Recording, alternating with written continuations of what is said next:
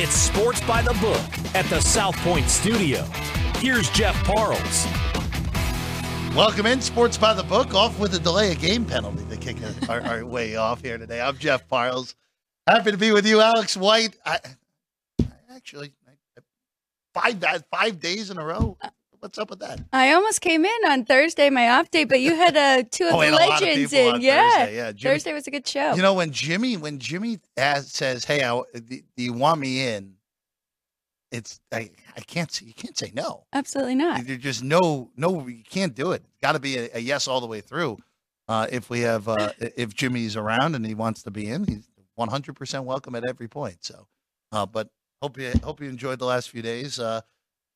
It is another loaded college basketball Saturday. We only have, so you know, Alex, we only have a few left of these because we are inching closer to Selection Sunday, which is March 17th, also known as St. Patrick's Day. That's right, around the corner. Yeah, hey, that will be weekend St. Patrick's Days are very interesting in this town, to put it politely. It's also strange because of how late the tournament begins this go around. So see how it all plays out over the next few weeks here in the college hoops landscape. So let's get to it. As always, let's start 601, 602 on your card. Indiana and Penn State.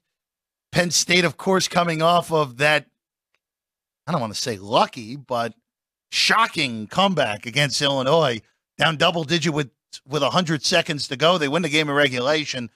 Now they welcome in a Hoosier team that has been a mess, to put it politely. I just don't see the rationale of keeping Mike Woodson around past the season for Indiana. The question is Dusty May going to be willing to go back home? Of course, he had spent time, was there as an undergrad at IU from Florida Atlantic. Didn't leave last year, signed a big contract, a lot of money into that program. We'll see.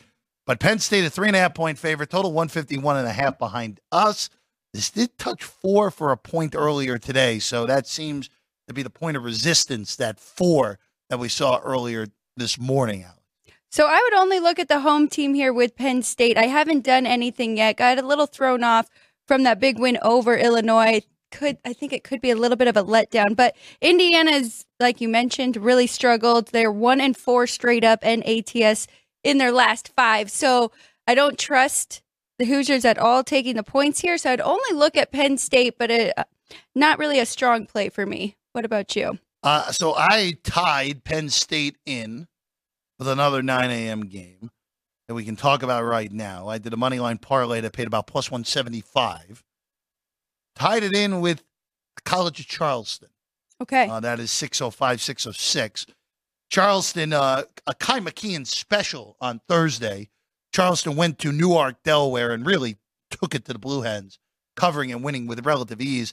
Now they go to Maryland. They go to Towson, Maryland to take on the Tigers of Towson. This is a little bit of a tricky spot because you are playing on the road against two pretty solid CAA teams back-to-back. Pat Scurry always has that team ready to go. They're always a hard matchup, regardless of who it is. Scurry's the coach of Towson. If you're not familiar with the smaller schools, can't really blame you. In all honesty, Pat Kelsey, it's still kind of amazing he has not gone to a major league at this point. He was at Winthrop for all those years now at Charleston, still pretty early in his tenure. Charleston wins. They make it difficult to be caught in for the number 1 seed in the CAA tournament. They'll get 2 home games against Campbell, where they'll be double-digit favorites next week, and Hofstra, where they'll be a favorite in that game as well. So I just tied it in. Plus 175 was the price I got.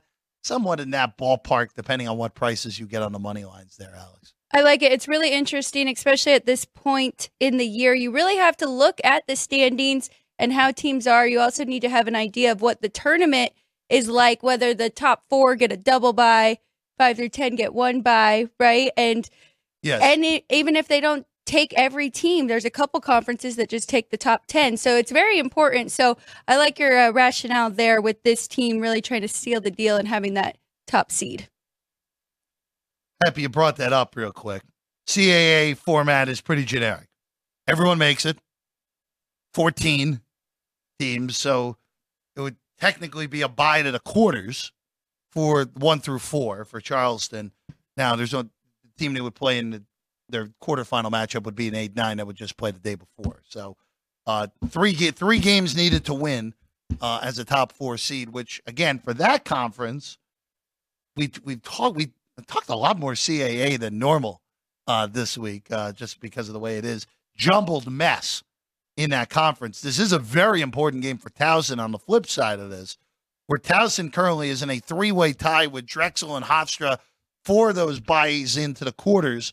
Right now, Towson would be 5th, so they do not have the tiebreakers on Hofstra or Drexel, and then Delaware just 1 game behind. So very compact for 3 through 6 in the Coastal Athletic Conference. Gross. Still the Colonial, guys. Shouldn't have changed it. So much better. But I have Charleston tied in with Penn State in these 9 a.m. Pacific windows. Let's go to the game of the window, though. Baylor. An 11 a.m. local tip for them in Waco, taking on Houston. We talked about this game a bunch yesterday with Vinny. Houston, to me, clearly still a number 1 seed. They're going to get it as long as they don't collapse down the stretch. I think Purdue and UConn, very safely 1 seeds at this point, Alex. Arizona, just a question of can someone pop up there. But if Arizona wins out, I think Arizona will get that 4th one. Baylor, they've dealt with injuries, super talented. New venue, of course, just game number 7 in that new venue for Baylor. Houston, 2.5-point favorites in this one. I like the home team here. I took the points with Baylor plus 2.5.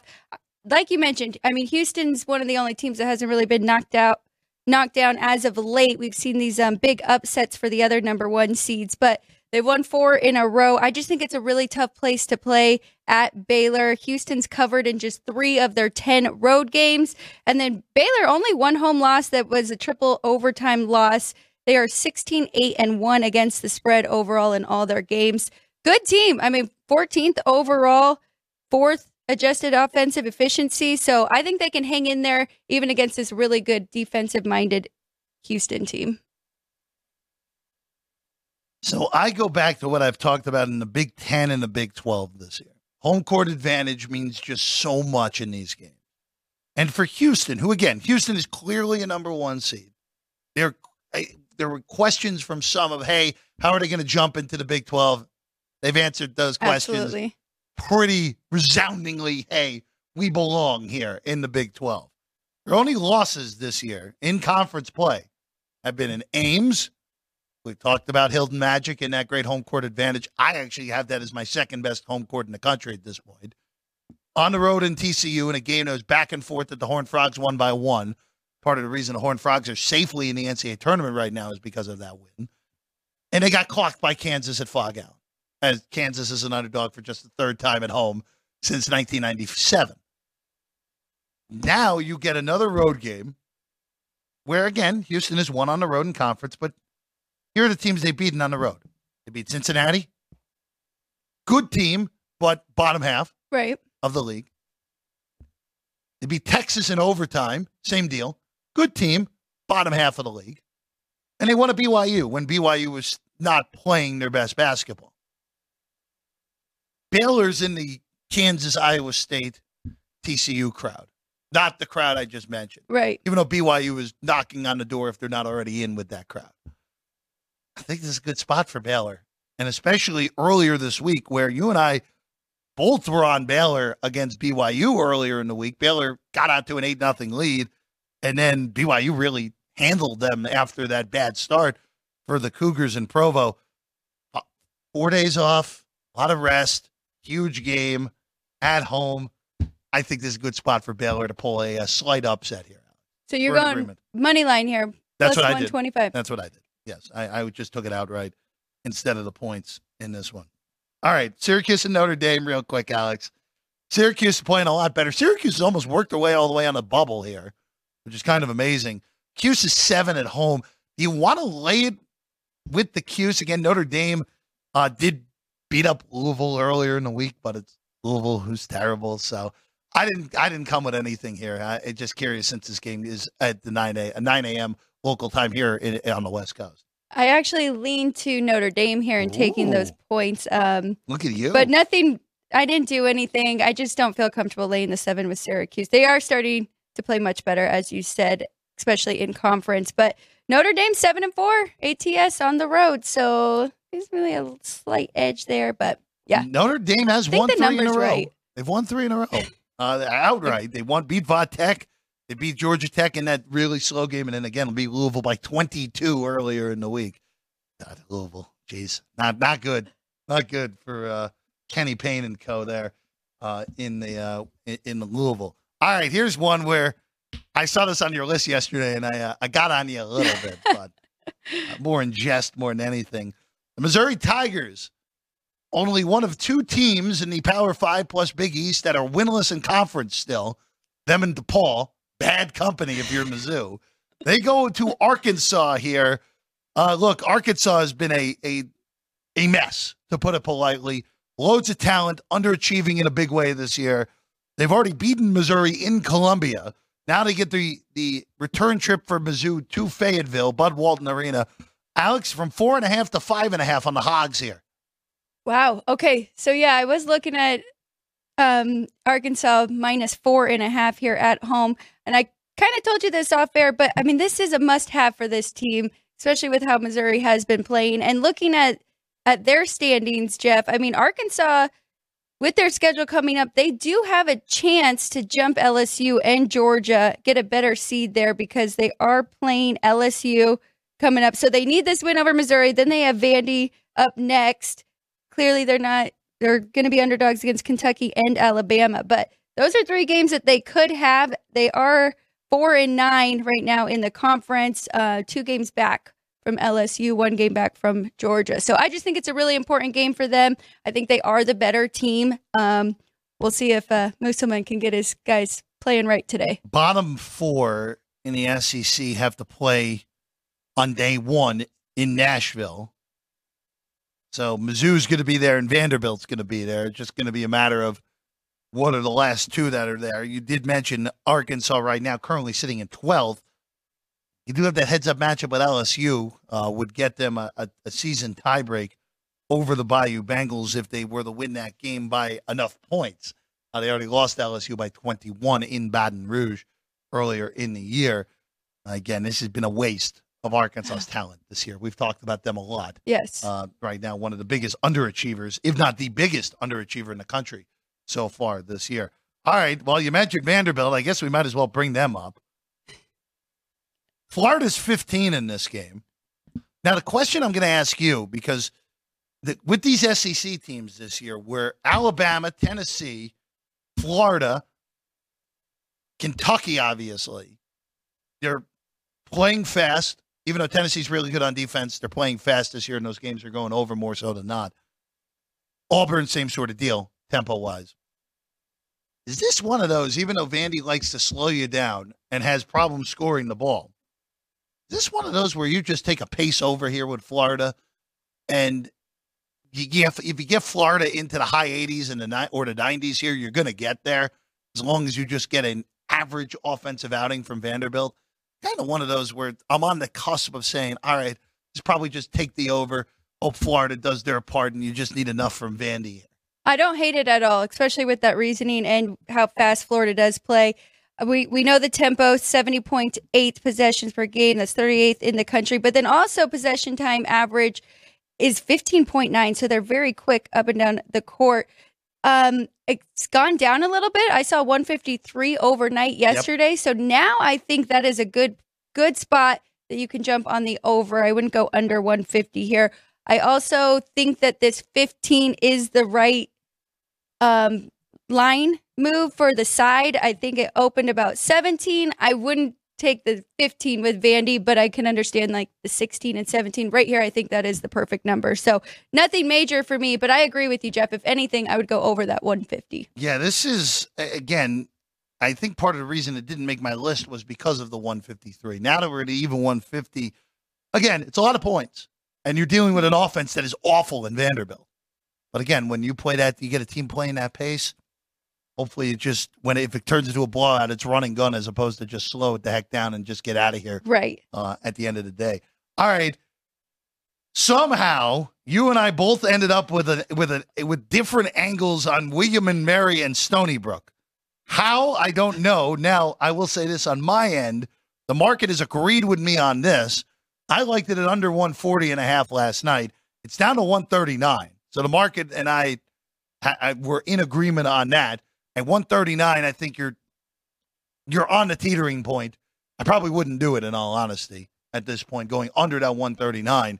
You have a side, though, in this game, Alex. I do, and the market is going opposite direction as me. I liked it. They're agreeing with us this morning. Yes, I liked at 9. I like the favorite here, Stony Brook at -8.5. I just think William and Mary has nothing to play for. They are 13th of 14 in the conference right now. Stony Brook covered in 44% of their conference games. They are 10-4-1. So home court advantage. I think they get it done here. It's an important game for them win-wise. There are 8 in the market if you want to get a better number on the Seawolves here at home. Again, William and Mary, still one of the few teams in the country to never make an NCAA tournament. It would take a lot for that to happen this year. It'd take a minor miracle in Washington, D.C. to get the Tribe there. Another disappointing year. I forget, they were I think it was 3 years ago, 2021. That wasn't 2021. It was the pandemic year, 2020. That was the year for them to do it, and then they naturally got upset in round 1. So them and who else? That had never made the NCAA tournament? Yes. Oh, Northwestern was the one forever until they made it right before the pandemic. I have to look that up. Okay. I don't have it on But hand. you know them for But I sure. do know William and Mary's never made an NCAA tournament for the teams that have not recently progressed up. Because William and Mary's been D1 for at least 20 years now, 20 plus at this point. Another one, big matchup, big rivalry in the SoCon here. Wofford heads to Furman. Now, you're like, all right, how are we getting on these random matchups here today? Why? This is not the same Wofford team that was in the NCAA tournament a few years ago and was actually favored against Seton Hall in a first round of the NCAA tournament. They won that game and then played Kentucky really tough. Team with Tyler Hero and company that ended up making an Elite Eight. Not the same team anymore. Young, of course, now is the coach of Virginia Tech when he was coaching that Wofford team. Alex, amazingly enough, we both have the same side here in this game. I even liked it at a worse number. It's a better number now. Wofford's an 8-point dog in this game. Furman earlier in the week took Samford, who is the best team in the SoCon, legitimately to the final seconds. Samford got a stop, went coast to coast, won that game by 2. Easy cover for the Dins in that game. I'll take 8 very happily with the Terriers. I don't think this is the greatest of spots for Furman coming off of that gut punch loss against the best team in the conference. I completely agree. A lot has to do with the spot and a lot has to do with the number. I just think that you're getting way too many points with a team that's already beat Furman this year. I know they have revenge, but I mean, they beat them 77-67. So we know that Wofford can hang in there. They also have a chance to catch Furman for the top 4 seed, which is important as we keep talking about. So good spot here. I'll gladly take the 8.5 points. Wofford right now, 8-7 in conference play. I would actually argue they're in a better spot right now as the 6 as opposed to getting all the way up to a 4-5 because you would avoid Samford until the final. That's true. And I think Samford at this point is pretty clearly the top team in that league. And it would be, again, look, we know conference tournament upsets happen all the time, but this is Samford's auto bid to lose there in where they play that? Asheville, I'm pretty sure is where they play that conference tournament in the SoCon. All right, keep it rolling. Sports by the Book is the show. Let's keep it rolling to the 11 a.m. window here out on the West Coast. Oh, we've already been in it, actually. We'll keep it in there. Nothing for either of us on Boston College and NC State. Power 5 game. Just bring it up real quick. NC State 5, total 149.5. Nothing popped out for either of us in that. But we do go to a game that we actually had a bunch of discussion before the show here. Iowa State hosting West Virginia. This is a big mismatch. West Virginia is 17.5-point dogs. That just moved, by the way. It was 18 when the show started behind us. 17.5 on the Clones. The interesting thing here in this game is the total's been bopped up, which I can't quite understand. I know West Virginia's defense is bad, but how is West Virginia going to score? And West Virginia's been bad on the road in conference play. Now, with that said, if you're going to give me 18 points in the Big 12 conference game, it's hard to pass. And that might just be one of those, all right, Iowa State, go beat them by 25, and if you do, so be it. I'm curious on this total move. It doesn't make much sense to me going up with the way, especially how Iowa State's going to want to play this game, where it really will be beating you by strangulation more so than anything. I completely agree, Jeff. I like the under. I like the under at 144.5. I would gladly go under that 145 here. Iowa State has held teams to an average of 56.5 points at home. West Virginia averaging just 63 points on the road. So if you like that over, it's a matter of how many points West Virginia can score, which we've talked about. But Iowa State coming off a loss at Houston, you know they are going to be ready to play, and what they do best is play defense. And then on the flip side, like you said, West Virginia not very good offensively. Their defense is actually a lot stronger. So I like the under here. Don't really understand that move. I don't mind though if you got that 18 or higher points. I mean, even 17.5, like you mentioned. It's a lot of points. A lot of points here in this one, especially Iowa State isn't really blowing out teams, right? I mean, they win comfortably, but I think that's a ton of points here. I'm a big fan of one major book out there right now is 17 minus a quarter on Iowa State. Why would you do that? Why would you do that? It's hard enough to winning on 11 to 10. You really want to lay 12.50 at 17? Yeah, good luck if you're doing that in the long run. BYU and K-State, two discussion point teams usually in this studio. K-State last weekend played that wild game with TCU that TCU ended up winning on a wild shot by Jameer Jr. Now BYU comes calling. This is a brutal back-to-back for a team that hasn't had to do this yet. Where BYU, again, right now, currently 6th in the Big 12. Not good for me at the moment. I need them to slide a spot. They go to the Octagon of Doom. Kansas State, I really don't think is any good. But it's a major home court advantage. And this is a stretch for BYU where they get Kansas on Tuesday at the Fog. So they're doing the Sunflower double here, these next two games. I think this is the same sort of thing with what I did with TCU going there last week. Kansas State better than them? No. But that home court advantage just means so much. And I think this is a pretty weird spot for BYU. Yes, it's the first of the two back-to-back in Kansas. But if it was reversed, it'd be an auto bet on Kansas State. Like if BYU was playing Kansas today and then we're playing K-State on Tuesday, I would be betting K-State on Tuesday. A little more hesitation, but I still like the Wildcats. We can find it even money. Take an even money. If not, I'll just take the point instead of for the extra 5 cents to just have the out of a 1-point loss. Everything you're saying is correct. I should be on the side of Kansas State. I just don't trust them that much. Hence why I was on the opposite side of you last week with TCU. But I do think this is a good spot. I think everything you're saying makes sense. I just don't trust Kansas State. Although another point is when they did go to Provo, they kept it very close, 72-66. Now they are on their home court. I think this is a great spot for them. I think they can get it done. I'm just not betting it today. Let's go to a game that has a whole bunch of steam, at least this morning, even though it seems to have slowed down. There's some 3 in the market right now on Duke and Wake Forest. Wake Forest favored. Yes, Wake Forest favored here in this game against Duke. Now, we talked about it yesterday. The analytics for Wake Forest are much better than what some of the bracketologists out there, including Lunardi, think. Right now, entering the weekend, Wake Forest is team number 69. That would be the last. That'd be the last team missing. If they win, I think they're safely in. I think their analytic profile is pretty good. As long as they don't dump one of those games to either Notre Dame or Georgia Tech the last few games, if they win today as a short favorite, I think they're good. I don't think they're winning. I like Duke. Now, we saw this matchup not too long ago, 12 days ago in Cameron Indoor. Duke kind of messed around in that game, won that game by 8. There was some questionable officiating, to put it politely, on the side of that favorite Duke, which not shocking at Cameron Indoor at all, Alex. But I just think Duke's a lot better than this team. I'm just a little surprised that the market has been so aggressive. I understand the desperation factor. I understand that the market may not like Duke as much as the analytic profile.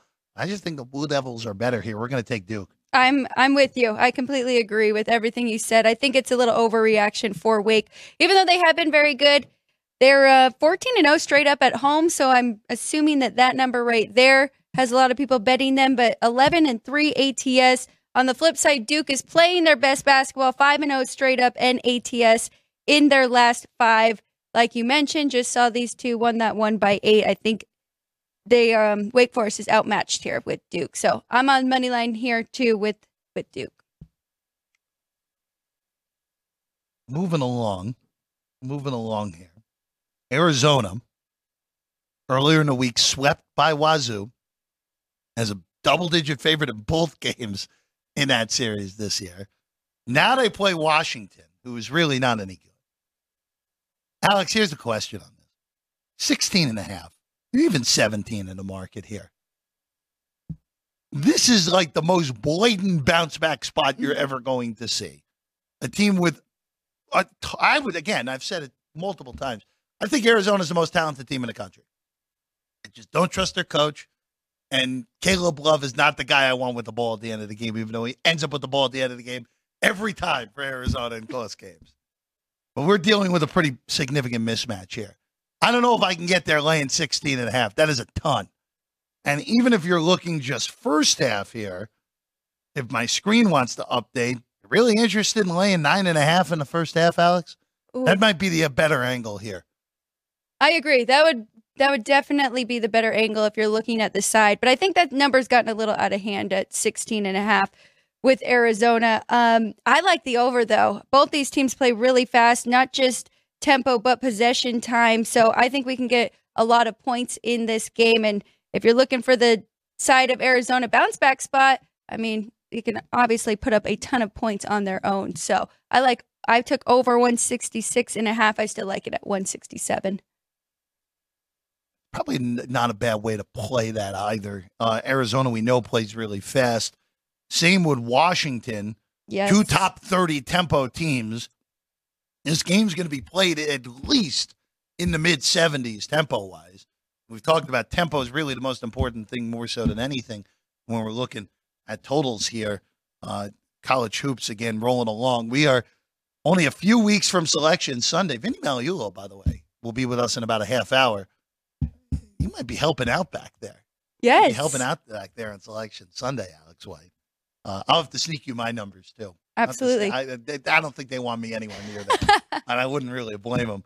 I don't know. You win I don't think you had a miss the other day on Thursday. I had a great day on Thursday yeah. until 8 p.m. Pacific time, and then I couldn't see anything straight at that point. Pac-12.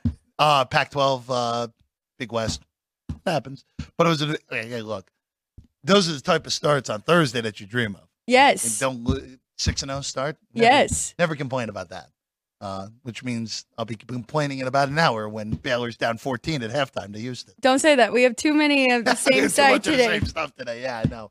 On that. All right, we're going to take a break. When we get back, more to come. We're going to go to Champaign. Illini looking to bounce back after their head-scratching loss to Penn State earlier in the week. We'll talk about that and much more when we get back. Sports by the Book, South Point Studio. From the South Point Studio, the perfect blend of sports. But I think the Niners are going to wear them down. Detroit Pistons lost their 36 games. Comedy. See over-under on that relationship lasting. I'm going to put mayo in the coffee. Yes. I am beautiful. And a whole lot of Pittsburgh. In Pittsburgh. Pittsburgh. Yeah. Pittsburgh. Join Ryan McCormick. That's at least 2 picks outside of our own in the first round next year. Rio. And host Frank Nicotero. When I look at the clock, I go, ah! Ah! Oh! Watch Punchlines live at noon every weekday.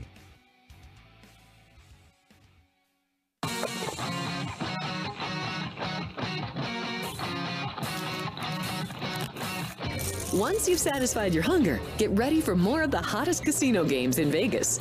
Our 24-hour, 30-table non-smoking poker room proudly hosts all the most popular poker games with a variety of betting limits.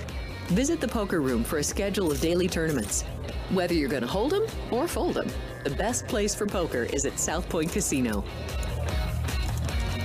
You'll notice that our craps tables are usually the loudest in the casino. If you've never played, join one of our free craps lessons to find out what makes this game so exciting. Check with the craps dealer for schedules and give it a roll. Bingo is also an exciting way to spend your time. We offer 7 sessions of bingo every day. And each session includes a cash ball jackpot, 12 bingo games, a progressive double action game, and a $10,000 bonus coverall. Electronic units are available. If you haven't played bingo with us, give it a try today. Guests can also get in on the action at our one-of-a-kind race and sports books. 2 separate rooms designed to maximize your experience and comfort. Our sports book, with over 400 seats, puts you right in the middle of the action, 24 hours a day.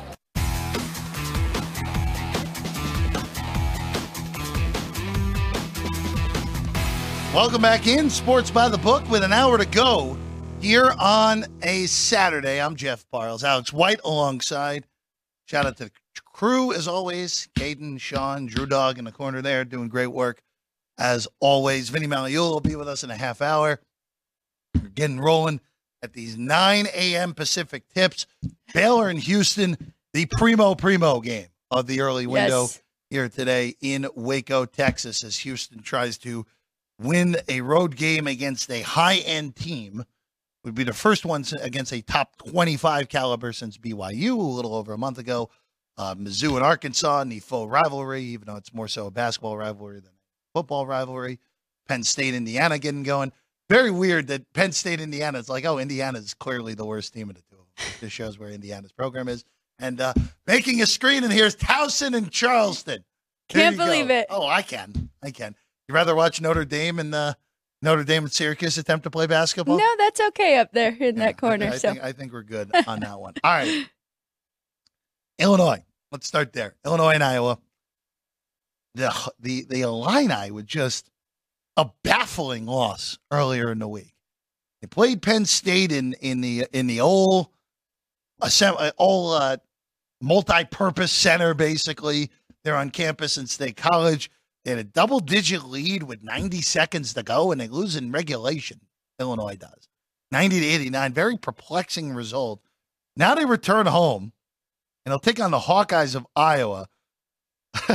Ken Pom has this game as a projected 91-81, which I don't know if I've seen something like that in a while, even though we will have one game later that is similar. Alex, you know how I bet. I very rarely lay favorites north of 3 possessions. I think this is a dynamite lay with the Illini today.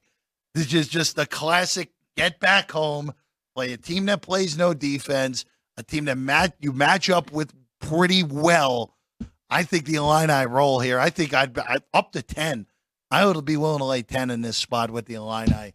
I think they go ahead and roll the Hawkeyes here in this one. Yeah, you mentioned great bounce back spot here, but I think the number's just right. I'm not going to touch this game, but pretty crazy what you said with Ken Pom and their projection, how high scoring. Yeah, 172 on this game for Ken Pom, and the market's 167. Right. I mean, we know Iowa, they do like to play fast, and then we know, like you're saying, Illinois should have their way offensively here. So I don't mind either one. I think both numbers are right, and I would lean to the favorite and the over here. Let's go to Cincinnati at TCU. This is a very important game for Cincinnati. Very important game. These teams have already met once. A wild overtime game earlier in the year. Cincinnati got the miracle cover in that game when they were basically covering for none of the 45 minutes and then ended up covering at the end as a 3.5-point favorite. The scene shifts to Fort Worth. It's up to 5.5.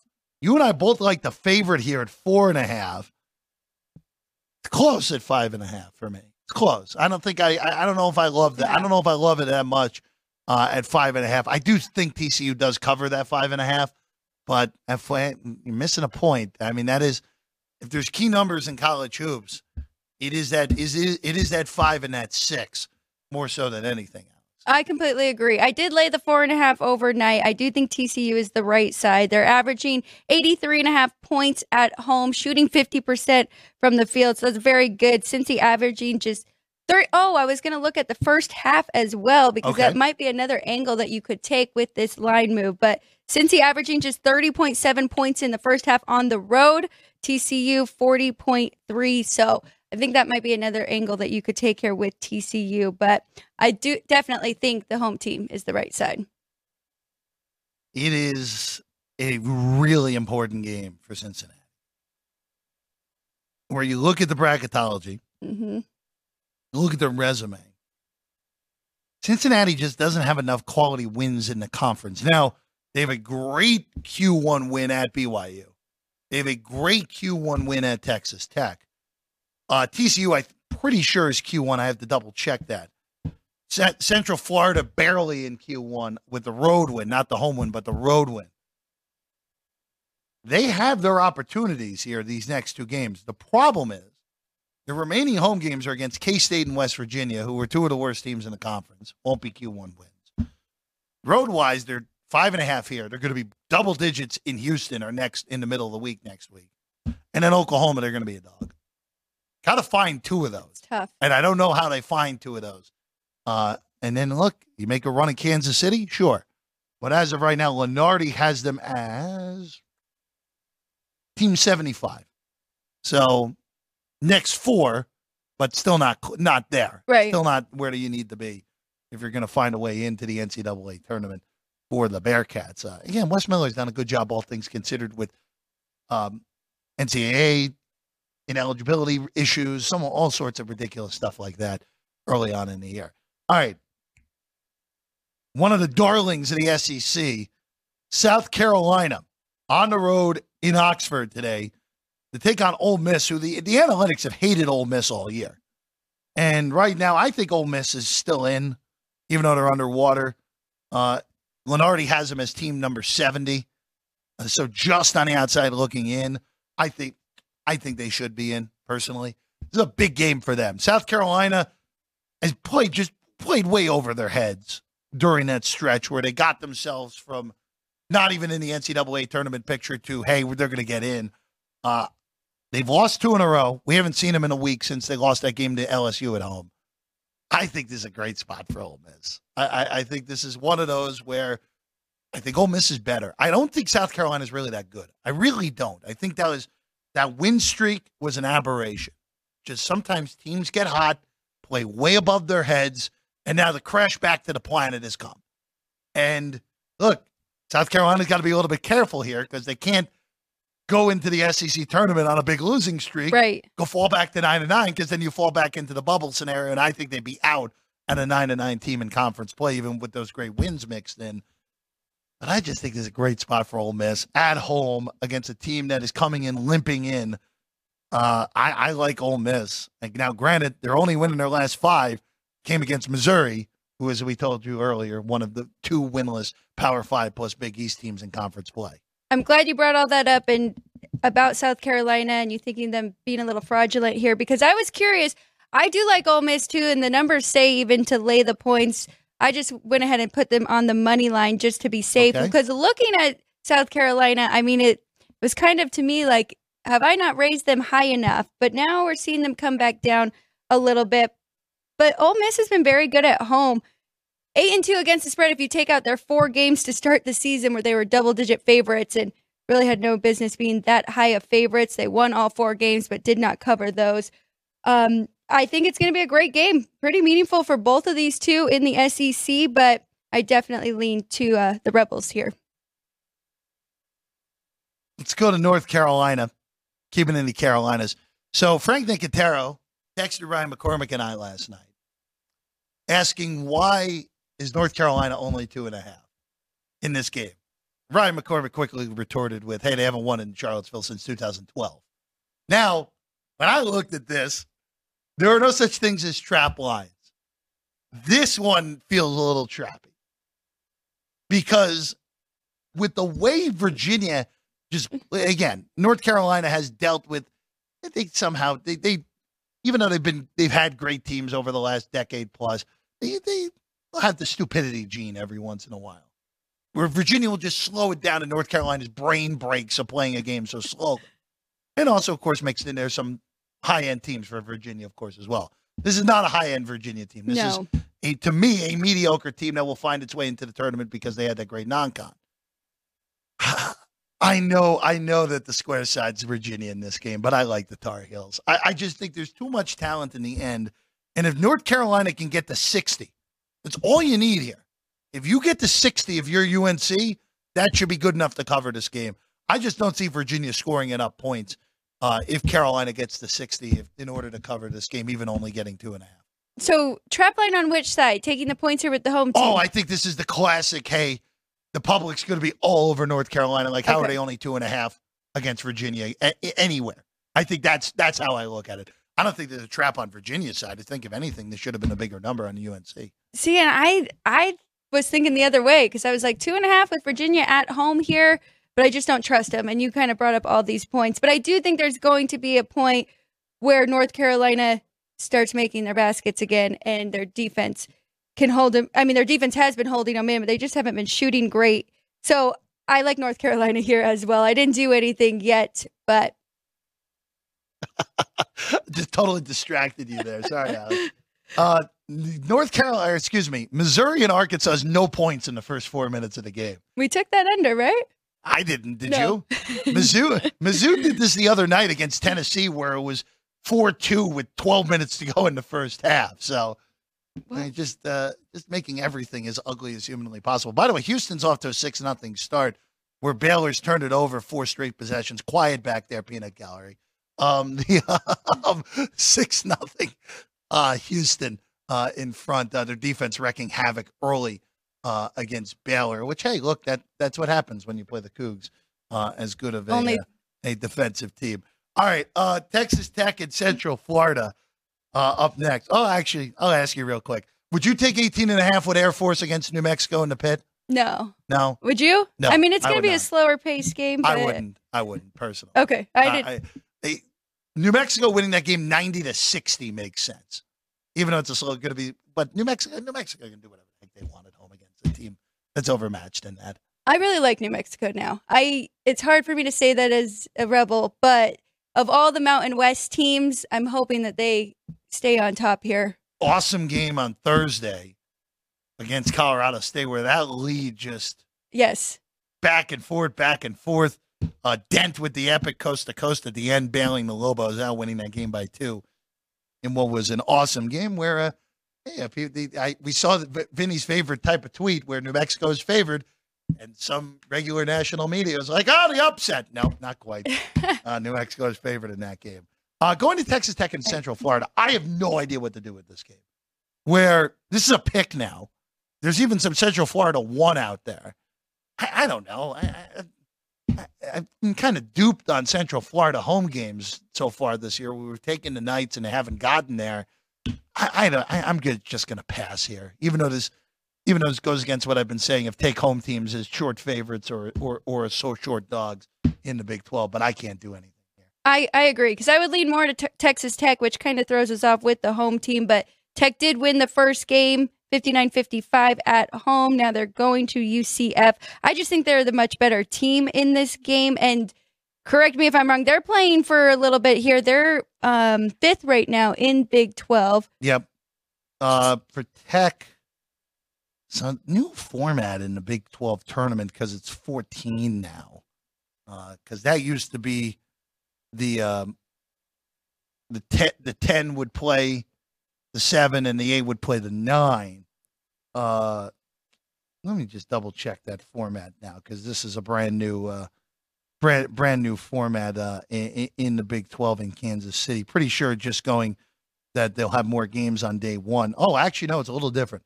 So they're doing the SEC style where 12 will play 13, 11 play 14 on Tuesday. So 1 through 4 get a bye to the quarters. So getting to the 4 seed does have a little more importance than it did in the past, where it had no importance in the past, where 4 was just going to play 5. Right. Exactly. So then you get pretty much a double bye there. So it is a big game for Tech, and I think they're the better team. But the line says pick them. Can't really disagree with that too much here. It's a coin flip. It's a tough game. It's a tough handicap game for certain on this one. All right. Big one, Southeastern Conference. Kentucky welcomes Alabama. 175.5 on the total. 2.5 right now, Kentucky favored by. I'm going to tell you, Alex, I'm pretty frightened by this. I love Kentucky in this game. Now, with Alabama, as we've talked about, when Alabama's making shots, you don't want to get out in front of them. Kentucky's defense has been much better recently, but they have sacrificed offense because of that. During this 3-game stretch where their defense has been top 10 in the country, according to Torvik, they've been 90th in offense, which is a far cry from what they've been the whole year. And they lost to LSU earlier in the week. Yeah, they beat Auburn. Great win at Auburn last Saturday, as you could have got over $3 on the money line in that game. I just, for me, I'm not buying Alabama fully. By the way, Ken Pom has this as 178 at 90-88, which is great. But again, when you play like Alabama does, more so than what Kentucky is, and you're so reliant on the 3-point shot, Right. if you have a bad shooting day, you lose. And it is still a pretty significant home court at Rupp. Yes, I like Kentucky. The market liked it too. There were some early ones in this game, and they just got gobbled up immediately. It wouldn't be sports by the book if we didn't have one game that we were on opposite sides. So I like Alabama here. I like the 2.5 points. I like the over too. It's crazy, but that 175.5 is too high. Let me ask you this, because you're a great in-game bettor. Sometimes. No, you're very good. Is there any opportunity? Can we get a slow start, kind of like one of these, and then try and jump in, or are these two just gonna? So here's the one concern I have with the way that Alabama plays. It's usually all or nothing. That's what I thought. If they're not making their shots, it normally doesn't come. So, yeah, is there a theory on that? If the pace is just so outrageous? Yes, of course. But it's a little bit harder than right. So you're saying even if they aren't making their shots, don't assume that they're going to start making them it's not and as jump cut in. and dry as it would normally be in a big tempo game. Now, could this game end up with both teams in hundreds? Yes, of course. It very easily could end up in the 200s here. It wouldn't shock me at all. All right, Bedlam on the hoops side of things. Oklahoma State and Oklahoma. Pokes 1.5-point favorites in this game, actually, against OU. 139.5 to go on this one on the total. I had no idea what the heck to do with this game. No idea. This is one of those where I thought, all right, wrong team's favored, but it's gigantic rivalry. They're not going to play again for a while. I didn't do anything here, Alex. I'm curious on what you did here. I like Oklahoma in this game a lot. I think current form where they're kind of playing Oklahoma State does make sense that they are the favorite. They've covered in 5 straight, but I just think the Sooners are the much better team here. They're still 36 overall on KenPom. I've got them 50th offensive ranking and 16th defensive ranking. So I do think they could have been a small favorite in this one. I like Oklahoma outright. Yeah, these short favored Big 12 games are usually games I've been on this year. Just these two today are very hard handicaps for me. That's part of the reason that there's stay-offs on this. All right, real quick in the 8-10, another one where the market has moved on me again. Loyola against George Mason. You like the under here. I like Loyola. I think this is a horrible spot for George Mason, who had their first win ever against a ranked team at home against Dayton earlier in the week. That's right. I just think it's a horrendous spot going on the road for George Mason. I don't really even like the Ramblers this year, but even at 4, loved it at 3. But even at 4, I think you're okay on laying it with Loyola here. Forgive me, I forgot about that upset. That is huge, and that does make a big difference in this one. I did go ahead and go under 137. I don't know where the market is right now, but Loyola 10-3 to the under at home, holding teams still to an average of 61 points. George Mason averaging just 30 in the first half on the road. Loyola holding them to under 30 at 29. So I think it's going to be a lower scoring game here, going under 137. Going to Palo Alto, Stanford welcomes the Oregon State Beavers. Beavers in last place in the conference. This was one of those that almost made the list on taking with the dog. Just couldn't quite get there here, Alex, where, again, we'll get to the other Bay Area team against an Oregon team in a little bit.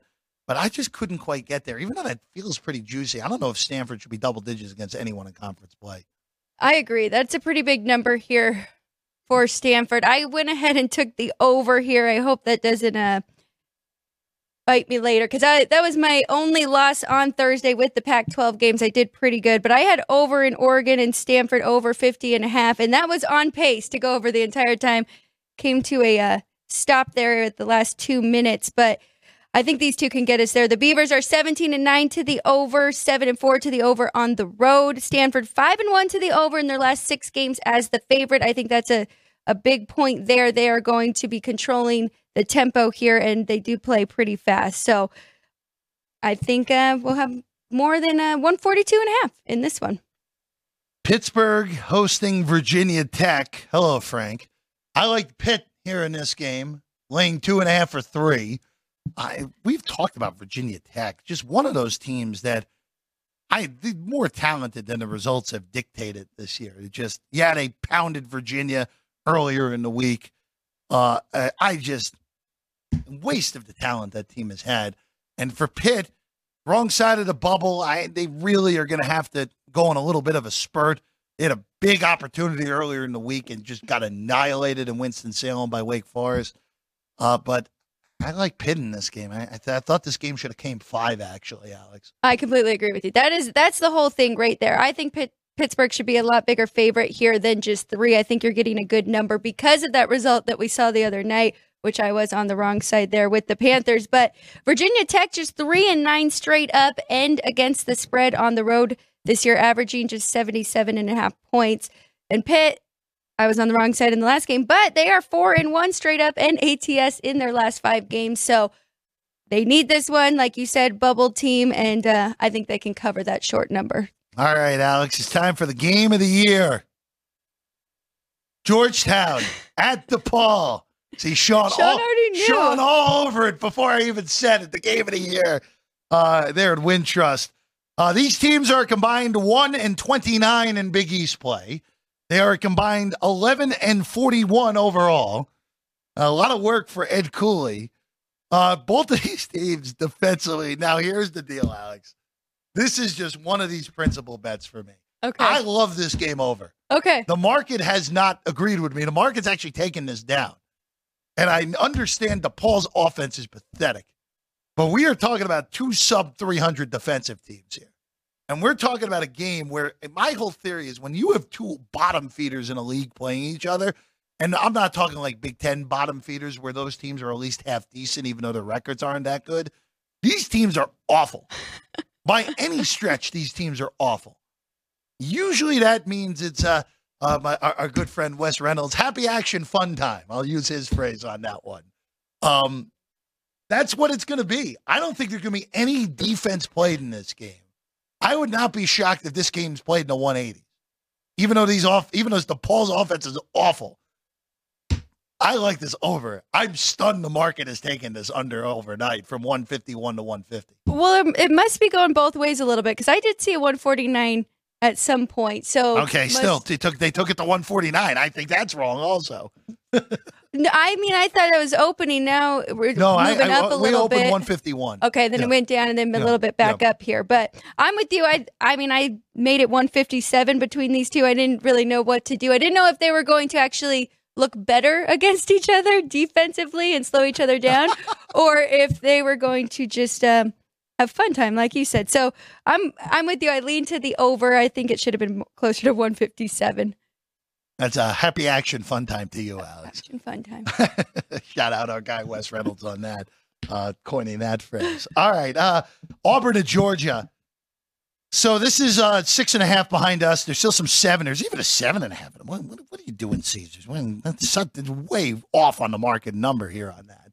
151.5 the total here. If you can get the 7, or especially if you can get the 7.5, I would take the dogs here in this game. This is a bigger rivalry that kind of gets forgotten about, true. At least on the hardwood. Doesn't get forgotten about on the football field, as we know, Alex. I'm not as high on Auburn as others are. They're very good. They're 5th in KenPom. this does kind of feel like it's a weird one for Auburn because we haven't seen them in a week. They lost the last time out. Kentucky handled them very easily in their own building, in Auburn's building last Saturday. Georgia's one of those teams that I think is better than they've shown in conference play. They finally broke the long losing streak with a win over Vandy earlier in the week.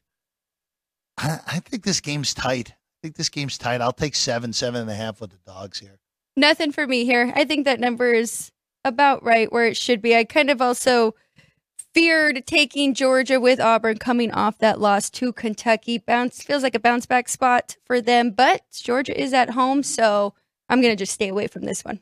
One Ivy League play real quick, even though I didn't list it on there before. We're going to take Brown and Cornell over.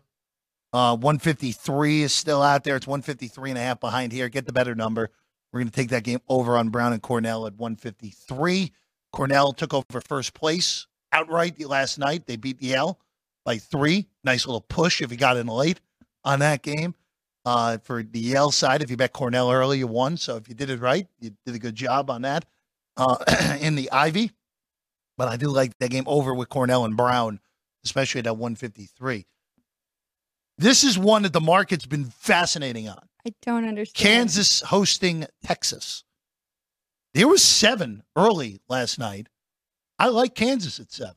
Thought it was pretty good. Got all the way to 9. Now back to 8. A little more trepidation in 8 for me. I think this is more stay off at 8.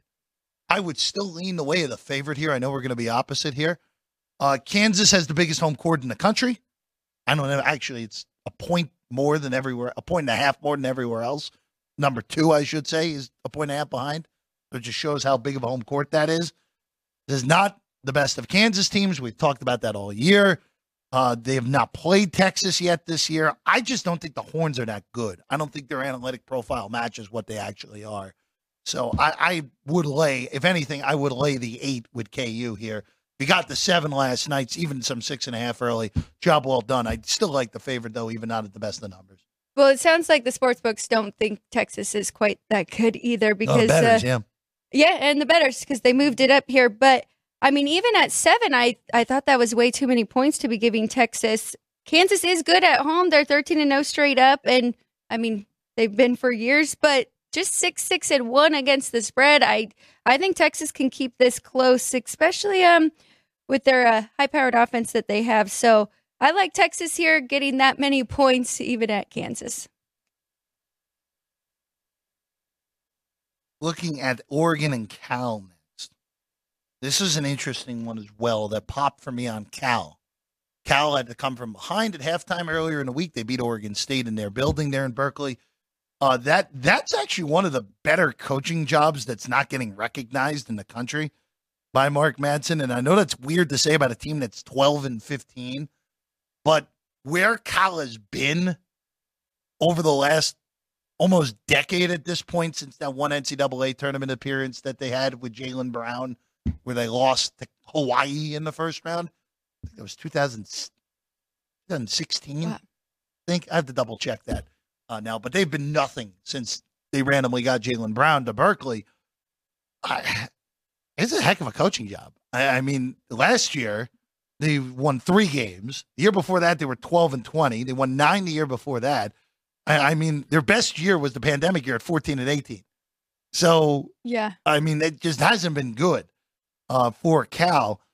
I do like them today, actually. I think this is worth a little bit of a squeeze on the money line if you want to take that as opposed to taking the 2.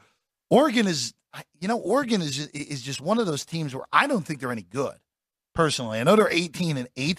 They're not even in the next 4 out for Lunardi, which I think tells you all you really need to know about what this Ducks team is this year. Because if you told me before the year Oregon's 10 games over 500 this late into the year, probably an 8 seed. But just not as good as that record has showed, Alex. Really, in general, right, with the Pac-12, it's a pretty down year. On the Pac-12's, look, they're definitely getting 2. Definitely 2. They're definitely getting 2 because they're getting Wazoo and they're getting Arizona. After that, the only other team in the bracket right now or in consideration for the bracket is Colorado. Right. That's it. So the Mountain West could very easily end up with 3 times the bids, very easily, of the Pac-12 in the final year of the Pac-12. All right. Speaking of the Mountain West, Boise in Wyoming here.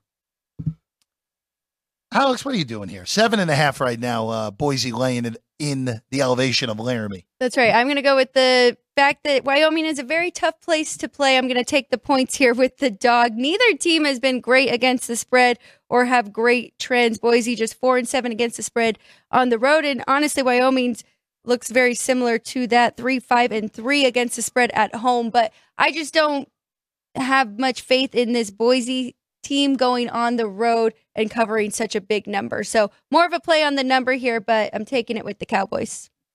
How about UNLV tonight? 1-point favorites are picked against Colorado State. Colorado State, of course, lost that wild game earlier in the week in Pitt. UNLV got exacted revenge earlier in the week as well. Yes. What a weird series of games with them and Air Force this year, where Air Force won in UNLV by 32, and UNLV won at Air Force by 29. Air Force also only scored 43 points in that game on Wednesday. Colorado State, to me, is clearly the better team here. I get why this is a pick. I did have Colorado State pop on mine, but I'm going to stay out of this when it's all said and done, Alex. Just very weird spot for both of these teams coming off of, again, the blowout by UNLV over Air Force, and Colorado State just playing an epic on Thursday against New Mexico. Yeah, bad spot for both. It's kind of hard to handicap this one.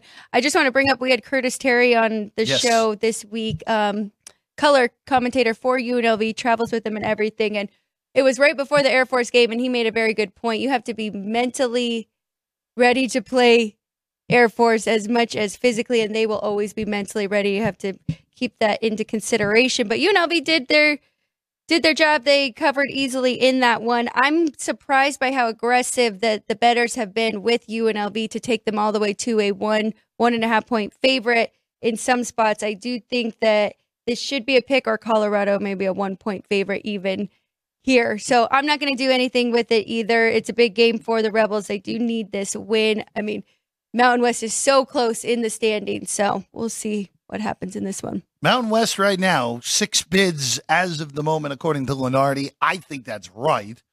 And, it'll be interesting if somehow, again, I don't think, outside of the top 6, I think UNLV is the only one that could possibly bid steal right now in the tournament at Thomas and Mack in a few hard, weeks. But I think that's the only team that could possibly bid steal. I just don't see that happening. I wonder what that pricing will be when we get there on a conference tournament. It's always love taking a few darts throughout that conference play. All right, one more before we bring we know they can beat New Mexico. But beating the same team 3 times now in a year seems it's hard. Like it even tougher. It's hard, but sometimes matchups win out, Alex. Right. Villanova and UConn, before we bring Vinny in. Connecticut, 12-point favorites, 133.5. Alex, I think this is a smash spot for UConn, coming off getting blasted in Middle America by Creighton earlier in the week. I just think this is even though it's a big number, I have a hard time passing this with UConn against Villanova. Okay, so you're laying it. I would with lay the the Huskies lumber, yes. At home. Nothing for me here. I mean, I think you're right. I think the spot here screams Connecticut, but I also think the number's just right. So I'm going to stay away here. And I don't really know about this Villanova team yet. I haven't figured them out. I just don't think they're any good. I think they're another one where the analytic profile I don't think matches what they are. And look, these Big East teams I think have been a little bit overrated. I think especially in the the top 3 are really good. UConn's the best team in the country. Creighton, I think, is a legitimate Final Four contender. I think Marquette's a little overrated, but they're clearly a top 20 team. But after that, right now, Lenardi has Seton Hall, Providence first having to play in Dayton in the first 4. Butler and Villanova, teams 72 and 73, respectively. I don't see Villanova or Butler, personally. Even if Butler had opportunities this week in Bloom to really get themselves on the right side of the bubble.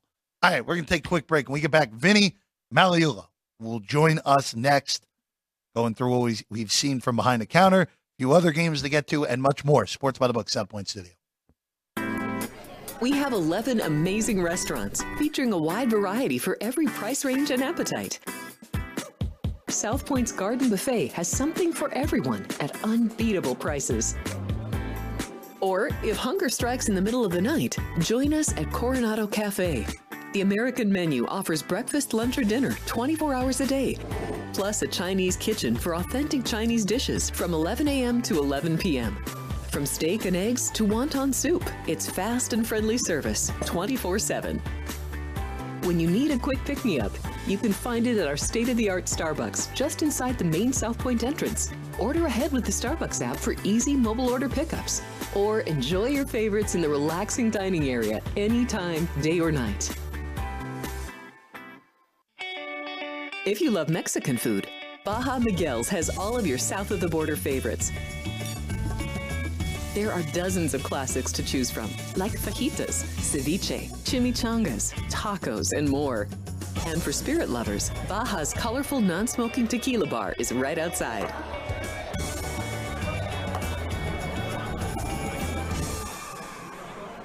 Or maybe you're in the mood for seafood. Big Sur Oyster Bar has fresh seafood prepared right before your eyes. Savor freshly shucked oysters, crab legs jambalaya, shrimp and lobster. Beers on tap and a selection of fine wines are perfect to pair with your seafood favorite. Whether lunch or dinner, you'll love this fun atmosphere, located just off the casino floor.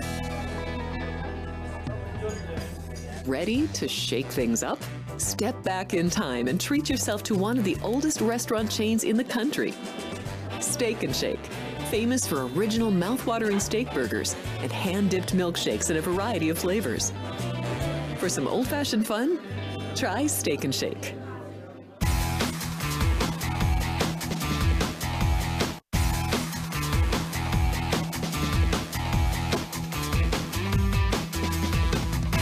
Welcome back in Sports by the Book here at the South Point studio. It's never good when you hear "uh-oh" from our guy Sean back there, but just have to wait. Just have to wait an extra few seconds to see us here on the desk. I'm Jeff Parles. Alex White is here as always. Vinny Magliulo has joined us. Did that have anything to do with my being here? No, come on. Come on now. Just no, not at all. No, just relax. Just have fun back there. Hi, Alex. Hi, Jeff. Hello, Vinny. You've been working a lot. A little bit. Well, I mean, of course, always back there, Well, but on listen. here as well. Well, listen, I'm just trying to pass the audition. See if I make the cut. I think you've made the cut. I'm Vinny. just saying. I think you've made it a few times. I just want to make sure that I can contribute. So I just want to add, we talked about this a little bit, you, me, and Jimmy yesterday. Yeah. Because these monster cards on the Saturday. Yes. They're obviously, again, 100-plus games. Mm-hmm. Great scheduling by College Hoops to give us like 9 tomorrow on a Sunday. Even though tomorrow I believe we have one big-time one tomorrow. Well, somewhat big-time-ish. Creighton St. John's is good. Yeah, I think when you look at let's see what Creighton does after their big win against Connecticut and then St. John's with the whole. Well, Pitino's very Pitino with one of the weirder press conferences I've ever seen from a high major coach, where sure as heck seemed like you. Which press conference? Well, the one after the Seton Hall debacle, where the worst experience of my life for this year. That's always reassuring to say that. Even though, again, I still think Pitino's one of the 3 best coaches going in college hoops. Regardless. But on a day like this, where we talk about this, and Jimmy brought it up yesterday, people come in, bet these 9 a.m. games. Right. Hopefully they win a ticket or two. Mm-hmm. Go right back to the window, bet the 11 a.m. games. Yeah. Win a ticket or two. Come back and bet the 1 o'clock games and just keep it going on that 2 hours. Well, so if you look at the general public practice, right? It's let me bet a game at a time. Now maybe tie in those 11s to the ones, maybe some multi-leg, some parlays and things like that. But for the most part, it's let's see how we're doing on this first game, and then roll into the next set of games and things like that. Compared to professional bettors who a couple of nights ago made their prices, right? If you look at Alex making prices, let's say Thursday night, Friday morning, knowing that we're going to put up the overnights for today, yesterday. right, and getting a jump on the early numbers, right? So a good exercise by professional bettors, a good exercise from our side of the counter, because here's the thing, otherwise you're sitting there at 6 o'clock, 7 o'clock on Saturday morning, loading 140, 150 games. Put them up on Friday and give people an opportunity to bet on the overnights and get a little bit more handle and things like that. So I always enjoy this time of year, the Fridays, because to get that kind of action in advance is both, it's good business in a couple of ways, not just from the handle perspective, but basically knowing and comparing your numbers to pros out there. So it's a great exercise. And you got to be quick because Kansas State plus 2.5 at home was only up for how long, Jeff? Oh, I didn't even see it. You didn't? I didn't even see it. That was less than a blink. It was a wink. So maybe that was just a projected opening line. I thought you were lying to me when you said it You was did? 2.5 this morning. Maybe it was Kansas State. like a projected actually, open. BYU, we did open. I think we opened 2. We did open 2 yesterday afternoon, and I think we were talking yesterday, Jeff. What did I make that game? You and I differed on that because I made it BYU 1. Right. And I think you said 2 actually. I think you said where you opened it. I had it right around 2, 1.5 to 2. Yeah. So again, it could come back. Otherwise, it's one-sided action, which we don't necessarily. Well, we had a limited 2-way action on the desk today. We had a lot of agreement, which is usually a telltale sign that something's off. But Jeff did talk me out of the Razorbacks there, Yeah, so that's give good. that one time, no, Alex. He talked you out of the Razorbacks against Missouri? I was going to lay the 4.5, and then it was 5.5 today. Wait a so then minute. it was You think he just was going to go against Mizzou? Are you crazy? Of course you have to go against them this year, Vinny. Wow. It's them and DePaul. Oh, by the way, as we talked Wait a minute. I'm not so sure. No, them and DePaul are the only 2 Power 5 plus Big East without a conference. Without a conference win, yeah. But again, the game of the, as I said earlier, the game of the year in the Big East is today because Georgetown's playing DePaul. Well, it's you look at these you look at the conferences and there's some pretty strong differences between the upper half and the lower half. Not so much in the Big 12, but if you look at SEC, maybe not as pronounced as the Big East, though. The Big East is there's a pretty significant drop off from the top of the league to the bottom. And I did hear you when I came in, and we've been talking about it for the last couple of weeks now in terms of bids coming out and potential bids, and where there is conference strength. And again, we do power rate teams, but also rate conferences as well.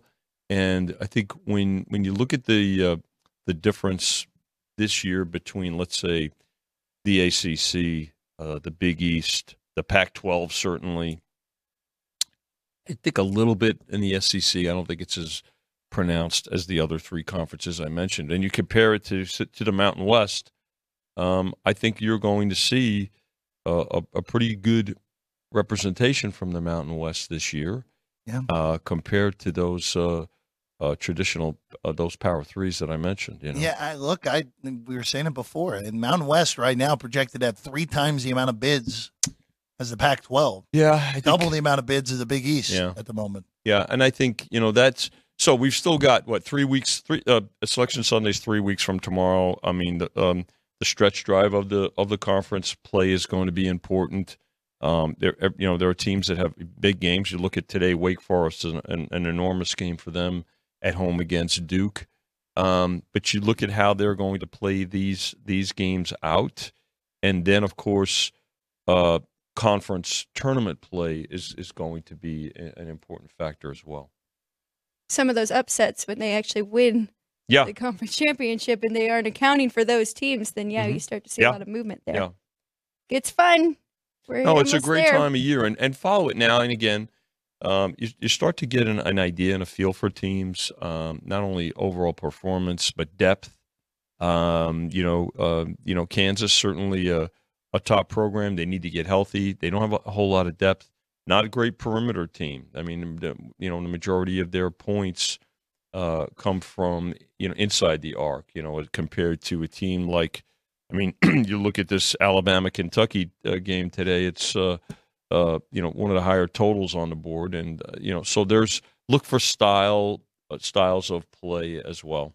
Well, there's a few. I mean, there's a few numbers on KenPom that we just normally don't see. Like 90 to 88 is a projected final for that Kentucky Alabama game. The Illinois game, it was 91-81. Yeah. I mean, and which by the way came 5 points higher than what the total currently is for that game. Certainly not the Iowa football team. We've talked about this in the past. It is amazing that Iowa football can look like they do, which is barely college football at this point, especially on offense.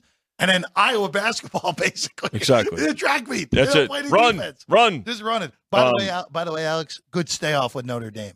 42-16 Syracuse at the under 4 timeout. Syracuse played some good basketball.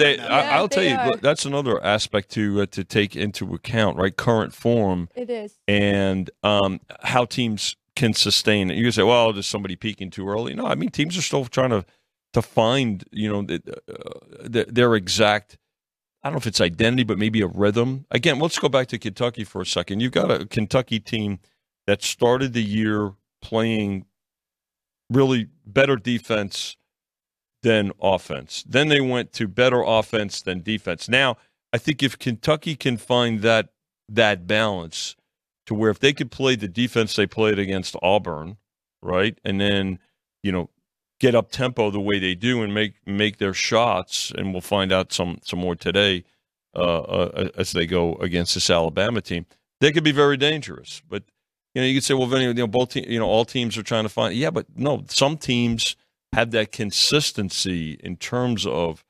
whether they're an up tempo, an offensive style of team, and it's they're from the perimeter, or they're just a grind out. Let's play really lockdown defense and things like that. So Kentucky's got the ability to do both. The question is, does Kentucky have are they going to put it together? And if they do, they'll be a very dangerous team in next month. It looks like Houston has it figured out and together. I have to tell you, first half here, 36-22 over Baylor. In Baylor, and that's a great point, Alex, because when you look, by the way, that game held pretty steady. It didn't move. 2.5. Not a lot. We opened at 2.5 yesterday afternoon, and it's right there. So, I think that anybody who was questioning how Houston's transition to the Big 12, was going to be, I mean, it's been answered for quite some time now. And again, you'd go to the Big 12.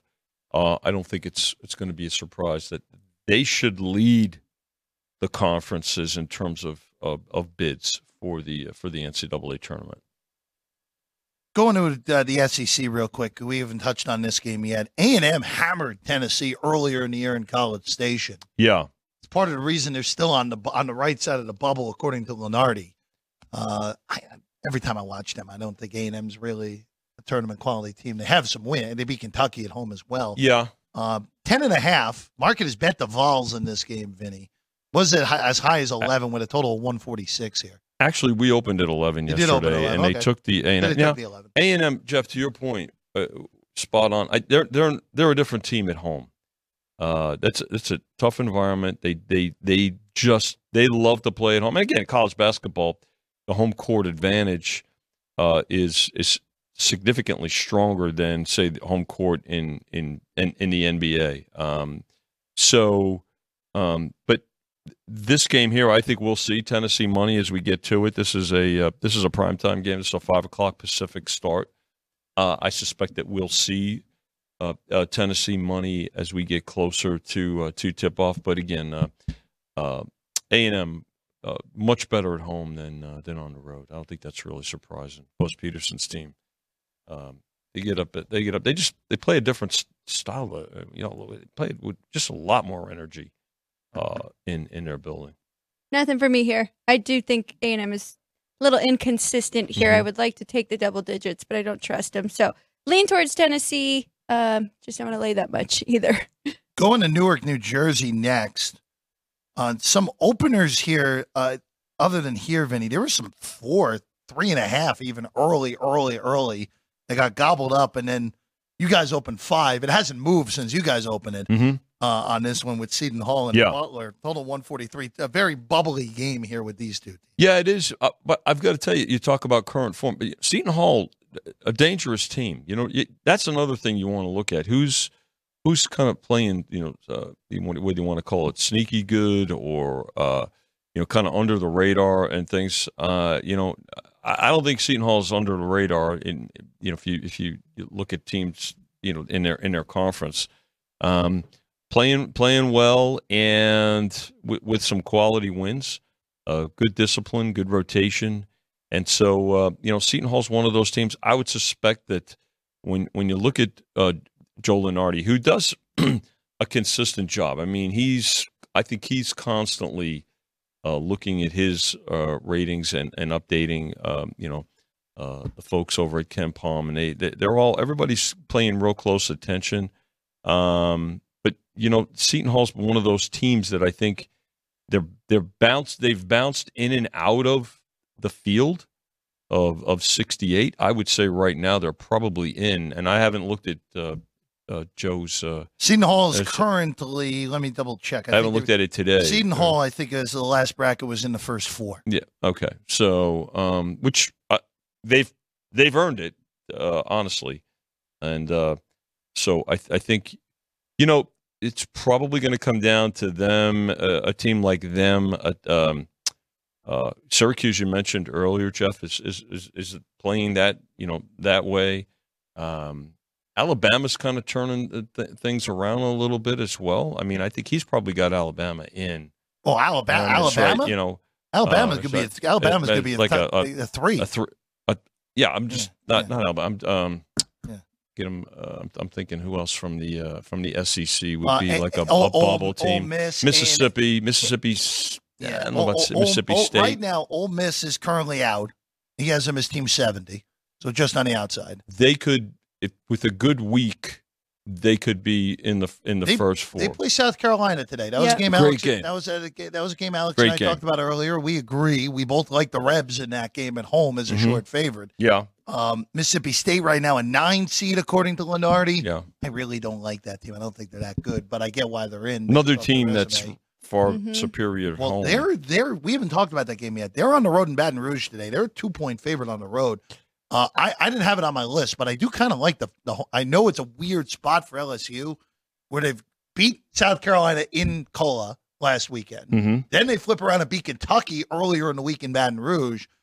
Hard to put together 3 straight games like that, but I do lean to the Bayou Bengals. Current form, another team. Both of these two teams are much better at home than on the road, and. They're in a rhythm right now, LSU, and they're a dangerous out for sure. So I could see where even though we've held steady right now at 2, I think there'll be some support for the home squad here. Looking at that Butler Seton Hall, Jeff, I did want to ask you: is there a point where you take the points here with Butler? It's already up to 5. You're close to being at that point. I like Seton Hall at 3 when there were the 3s out there yesterday. Yeah. At 5, not chasing a bad number. I can tell you that. I'd like to be getting 6 with Butler before pulling the trigger on that game. Well, or just kind of wait and maybe if you don't get it, pass. You've got a great slate today, or wait for the in game, but pay attention to the game again for the reasons that we're talking about as we get. Closer to conference tournament play. Alex, are you doing anything with Colorado and Utah tonight? Buffs 7 at home in Boulder? Nope. I think both those numbers, about 7-point favorite, and that 150. Oh, it moved up a little bit. Okay. Yeah, that is 153. I think those are right. Speaking of the Pac-12, while we're looking at it here, this Washington State team, they did take Arizona State here at home. They took the 5.5, but I think people are surprised when they look at the stand. This team's in first place. First place. Yes. They've swept Arizona, and that's another team that I'm sure Mr. Lenardi has. They're safely in. They're safely in. They're and 7 right now. I think it's surprising to a lot of folks that here we are with 3 weeks to go before Selection Sunday, and of course the Pac-12 tournament here in Las Vegas. That Washington State is atop the standings. He won't win it, but if I had a National Coach of the Year vote, I would vote for Kyle Smith. He should definitely be in the conversation, Jeff, win. to your point. That's a fair statement. If he would have my vote at the moment, just because. Can't ignore it. I mean, Wazoo was a projected bottom 4 team in the Pac-12, and here they are leading the league on February 24th. Everybody was talking about Arizona, kind of really running away with the conference. And again, a lot of talent there, but Jeff, you've been saying it for a while. It's just that they get into it, that after the first month, which included a win at Cameron. There's something amiss there. I mean, they've been healthy, and you look at by the way, Washington State won that game the other night with one of their best players who only scored 5 points. I think their pivot, their center, I think he scored 5 points in that game. Now Arizona didn't help themselves shooting 60, maybe 65% from the free throw line. So, but you look at how Arizona has the games that they've lost, particularly in a conference. You really have to question. I don't think they should be a number 1 seed. I know that some folks seem to think that they're going to be a number 1 seed, but I think somebody's going to surpass them when we get to 3 weeks from now. Who do you think could surpass them? I think for the West. I think for the number 1 seed. Yeah. It's. We were having this discussion yesterday, exactly. A little bit, because North Carolina, to me, makes the most sense. Win the ACC regular season, win the ACC tournament. You could sneak up there. You could. I don't think Kansas is going to. I don't think Kansas has to win out, essentially, to me, to get to a 1 seed. They're not winning in Houston in the final weekend of the regular season. Well, they have to start today, right? I think they'll handle Texas.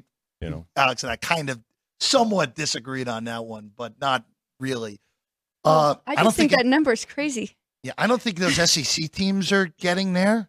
Unless it's Auburn, if they run the table. Yeah, and Alabama, I think, would have a backdoor shot of it if they run the table with a win today, including at Kentucky. Again, getting to the get to their at least their conference title game. Yeah, it's North Carolina to me. I think that's the one that would make the most sense. But if I expect Arizona to win out at this point, I do. I think they're going to win out. I think they're going to win the Pac-12 tournament here in Vegas. I think if they get a third crack at Wazoo, they'll beat them. Right. Right now, we talked about this yesterday. 1, 2, 3, especially what's going on today with Houston just really putting it on Baylor and Waco. Purdue, UConn, and Houston, barring just ridiculous collapses, they're getting 1 seeds. They're going to be 1, 2, 3 in some order. I think they're going to hold form. It's just a matter of what the order is, 1, 2, 3 for them, and who gets the number 1 overall seed, which would get the weaker region in the Final Four as opposed to the national title game. Yeah. It'll be interesting to see. Duke, I guess between Duke and North Carolina, possibly. But Duke's got, by the way, they're playing really well right now. Yeah, I mean, I know Duke's a 3 seed right now. Yeah, they're playing now. This is they're going against a desperate team right now too. And Wake needs this. They needed, because I don't think Wake is in right now personally, but a win today would at least get them in the conversation to make the tournament. Santa Clara Gonzaga, real quick, got to bring it up. 14.5. Of course, Santa Clara beat Gonzaga earlier in the year. Yes. In their building. Now this is in the Kennel final home game of the year for the Zags as well. They did lay this number. Yeah, I was going to say it's hard to justify taking the points with Santa Clara in this game. Yeah, I think I know, Jeff, you made some money on Santa Clara earlier in the season. About 3 weeks now. and you got off them, I think, at the right time here. But Gonzaga, again, not the same Gonzaga. Certainly a lot of talent, but not the Gonzaga we've seen in recent years. And the transfer portal did not go their way. No, it did not. The way it did for some other teams. But they are betting the Zags today. A lot better as of late and in conference play. Fair, I mean, really, yeah. I know it's just them and St. Mary's, but Mhm.